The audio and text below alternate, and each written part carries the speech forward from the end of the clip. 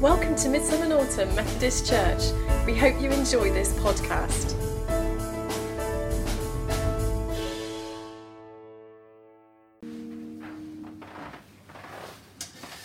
And so we're going to spend some time reflecting on these words from John's Gospel, chapter 21, particularly focusing on the person of Peter. And if you're the sort of person who likes a text, I'm going to use verse 16, which is going to come up on the screen. Simon, son of John, do you love me? I'm indebted to the person, I still don't know who it is, but I'm indebted to the person who a number of years ago mentioned that in their wedding preparation, the minister had never asked them if they loved each other. My debt is that I had fallen into the same assumption, that when two people come to be married, of course they love each other, otherwise why are they there? And I had to change my practice and my preparation so that I not only asked couples if they loved each other, but also asked them how they showed that. I'm reminded of the story, and you thought you got away with it, but no, here we go. I'm reminded of the story of two television aerials who got married the other day. The ceremony was quite normal, but the reception was excellent. Well, it seems that the situation between Peter and Jesus is exactly the same. It had been assumed that because Peter was a disciple, he loved Jesus. However, he had a very strange way of showing it. I want to focus this morning on this question which Jesus asked of Peter. Do you love me? Notice that in the text, Jesus doesn't call him Peter. He says, Simon, son of John, do you love me? That was the name that had been used when Peter was first called by Jesus. If you look in John in chapter 1, Andrew had brought his brother Simon to Jesus. And in verse 41 it says, Andrew, Simon Peter's brother, was one or two who had heard what John had said and who had followed Jesus.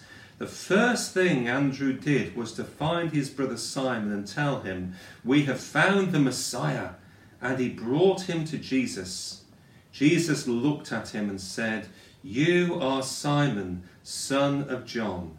You will be called Cephas, which, when translated, is Peter. There's a link there to that first moment when he met Jesus and followed him as a disciple.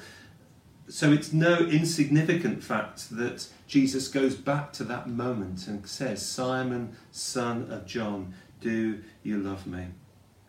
The next thing we're told is that in Matthew chapter 16, Simon Peter's there when Jesus says, who do you say I am? Peter blurts it out, you are the Christ, the Son of the living God.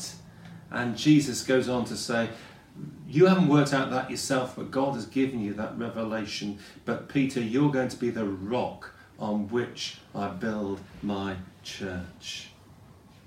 Then moving on a little bit, we have the story in John's Gospel in chapter 13, where Jesus predicts Peter's denial. Peter protests, never, Lord, I will lay down my life for you. And it's not long afterwards that Peter is found in the courtyard, denying Jesus 3 times with that cock crowing in his ear at that moment. That was the last scene between Jesus and Peter in their relationship in terms of a one-to-one encounter, as it were. From a protest of total commitment, Peter quickly denies Jesus. If Peter was to be that rock on which Jesus would build his church, there needed to be a moment of reconciliation and of reinstatement. So when Jesus calls him Simon, he's not facing him as the rock on which he was going to build his church. which Peter had failed to live up to on the first test.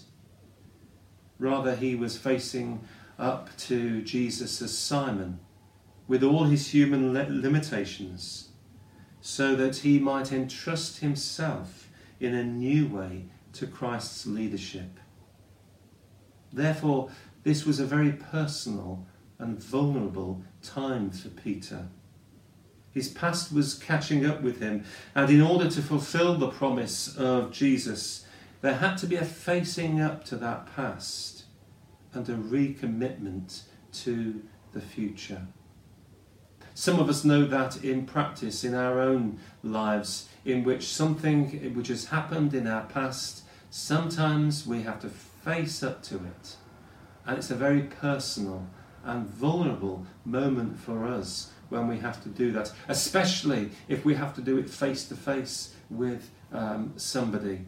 I remember a number of years ago, and I can't remember what it was, but I used to love going to see my gran every week. Many of you will have heard the story, especially I used to go on a Monday morning, because Monday was wash day for my grandma, and not only was Monday wash day, but while she did her washing in her tub there, in a little spin dryer she would be making a homemade rice pudding. Wow, it was wonderful, I tell you now. But something happened, and I can't even remember what it was, which meant I stopped going to see my gran on a weekly basis. And as the weeks rolled on, and I must have been quite young, probably 7 or 8 I guess, as the weeks rolled on, I started to think, this is silly. Was whatever caused it so significant that it means I'm no longer going round to my gran's? The rice pudding, okay, was a side issue. It wasn't the only reason I wanted to go back to my gran's, but I miss my gran. And so I remember making a decision as a young 7 or 8 year old, actually, I've no idea what I'm going to say to my gran, but I needed to go back and meet with her. And the wonderful thing was, my gran's love meant that it was no big thing. She just welcomed me back, and the relationship was restored. But that moment was a very personal and vulnerable moment for me. And I guess it's whatever you're thinking of now, it's a very vulnerable and personal moment for you. It was for Peter. And as we think of our illustrations, we enter into what it felt like for Peter. The second thing we note about this passage is that Jesus asks Simon, "Do you love me?" I wonder why he asked Peter this 3 times. I'm guessing it wasn't because, as some have suggested, that Jesus had to sort of attract Simon's attention. You ladies out there will probably know the reality that we men sometimes, especially for example if we're keen on sport and the sport on the television, it's really hard to attract our attention, especially if our favourite football team, or if we're following golf, for example, our favourite golfer, or whatever it might be. It's almost impossible to get our attention. And the conversation goes something like this. The wife says, "Are you coming to set the table for tea?" The husband says, "Well, yeah, in a minute, dear." And the wife says, Come and help set the table for tea." The husband says, "I'll just watch this next bit." And the wife says, "If you don't come and help set the table for tea, I can't serve up your tea." And at that moment, the husband goes and sets the table. Interesting how when ladies appeal to men's stomachs, often it causes actions. But they're essentially in that they're trying to attract the attention of. And I don't think this is the case here. Jesus is not trying to attract the attention of Simon. He's already got that. The context they are in means that they are sharing in a meal together, this most intimate of experiences in Jesus' days. He'd already got his attention, so it can't be for that reason that Jesus asked 3 times. The most popular thinking on this is that it is reference to the 3 times that Peter denied Jesus. Somehow those 3 months of denial, as it were, had to be undone by 3 positive statements of love for Jesus. The past has to be faced, which would have been painful for Peter, so that the future could be lived in. The barrier of failure and sin, of deceit and denial had to be removed so that Peter could be the rock on which the church would move forward. So that may well be why Jesus asked Peter 3 times. The third thing to note in this is that the issue is love. Jesus doesn't ask Simon, do you believe in me? Or do you trust me? Or can we be friends again? The issue is, do you love me? Let's go back to our wedding preparation scenario. The issue is not, are you compatible? Or do you have similar interests? The question is, do you love each other? John, earlier in his Gospel in chapter 15, had reminded us of the essential ingredient in the relationship between Jesus and his disciple. In verses 9 and 10 of that chapter, as the Father has loved me, so have I loved you. Now remain in my love. If you obey my commands, you will remain in my love, just as I have obeyed my Father's commands and remain in my love. Same with that reading from Deuteronomy we had earlier on. The issue is love. Love the Lord your God with all your heart and with all your soul and with all your mind. The issue isn't believe in or think I'm a good sort of person. The issue is love the Lord your God. And you were to be reminded of that wherever you moved in the house, because the issue is, do you love me? And the last thing we notice about this passage is that love is the springboard for work to be done. Jesus connects 2 important truths here about Christian faith. First, that love for God is the inspiration for service. So, for example, when people are working in our food banks and people say, why are you doing this? It isn't so that people can have good names in the community. It's as a response to God's love for us. Love for God is the inspiration for service. And if as Christians we have any other inspiration for service, then maybe we've got it slightly wrong. Do you love me is followed swiftly by a call to service. Feed my sheep. The second thing is, and I guess this is the other way around of it, that Christian service is the fulfillment of God's love. Only in a practical working out of that love through service can Christians fulfill that love. So we go back to our wedding preparation. To answer the question, do you love each other, has received up to now, you'll be glad to hear, unanimous agreement. However, the question, how do you show that love, is the one that sometimes gets them, shall we say, a little bit tongue-tied. They may well agree to the statement or the fluttering of the heart about love, but what about how that works in practice? You see, loving somebody is not just a statement, it's a doing word. To love somebody is to put that into practice in all kinds of ways. Jesus, through reinstating Simon in this passage, was not only being assured of Peter's love, undoing the denial, as it were, he was also making the important principle to Peter, okay, you've made that statement, you know that I love you, Lord. He's saying, okay, that's brilliant, but now go and prove it. Go and show it. And it's only after this has been said, as you notice in this passage, that Jesus says at verse 19, "Then he said to him, 'Follow me.'" The reinstatement comes after that lesson on loving Jesus. It's not only a head, "Yes, Lord, you know that I love you," but it's also, go and put that into practice then. So what does this say to us? Whether we're Christians or whether we're thinking about becoming Christians or whether we're reflecting what the Christian journey is about, I want to share with you these three things which I think it says to us this morning.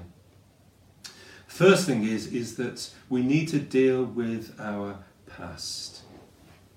Peter has to, though very painfully, face up to his past mistakes and sin in order to be free to serve.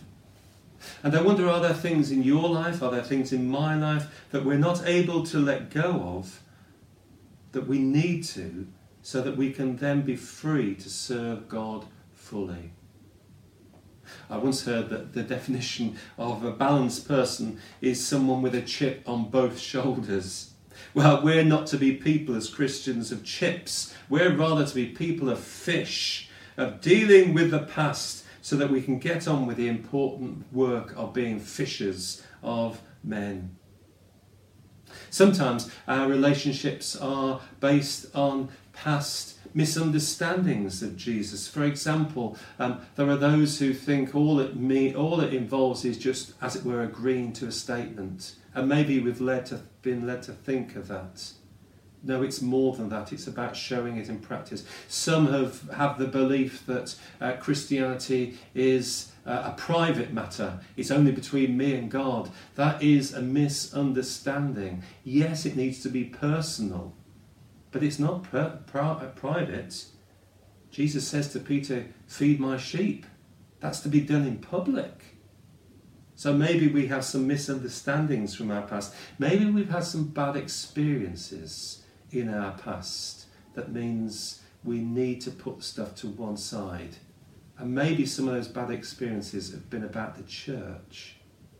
My other grandma, not the one I spoke about earlier, but my other grandma stopped going to church because of the way in which the vicar at the time of her husband's death dealt with her and spoke to her. It was a bad experience of the church which meant that it stopped her going to church. There may well be those of you watching today who have tried the church and had a bad experience. And if that's you, I want to say to you, on behalf of the church, we're really sorry about that. But don't let your past experience determine what God has in store for you in the future. Future life, which God has for you. So we need to deal with our past.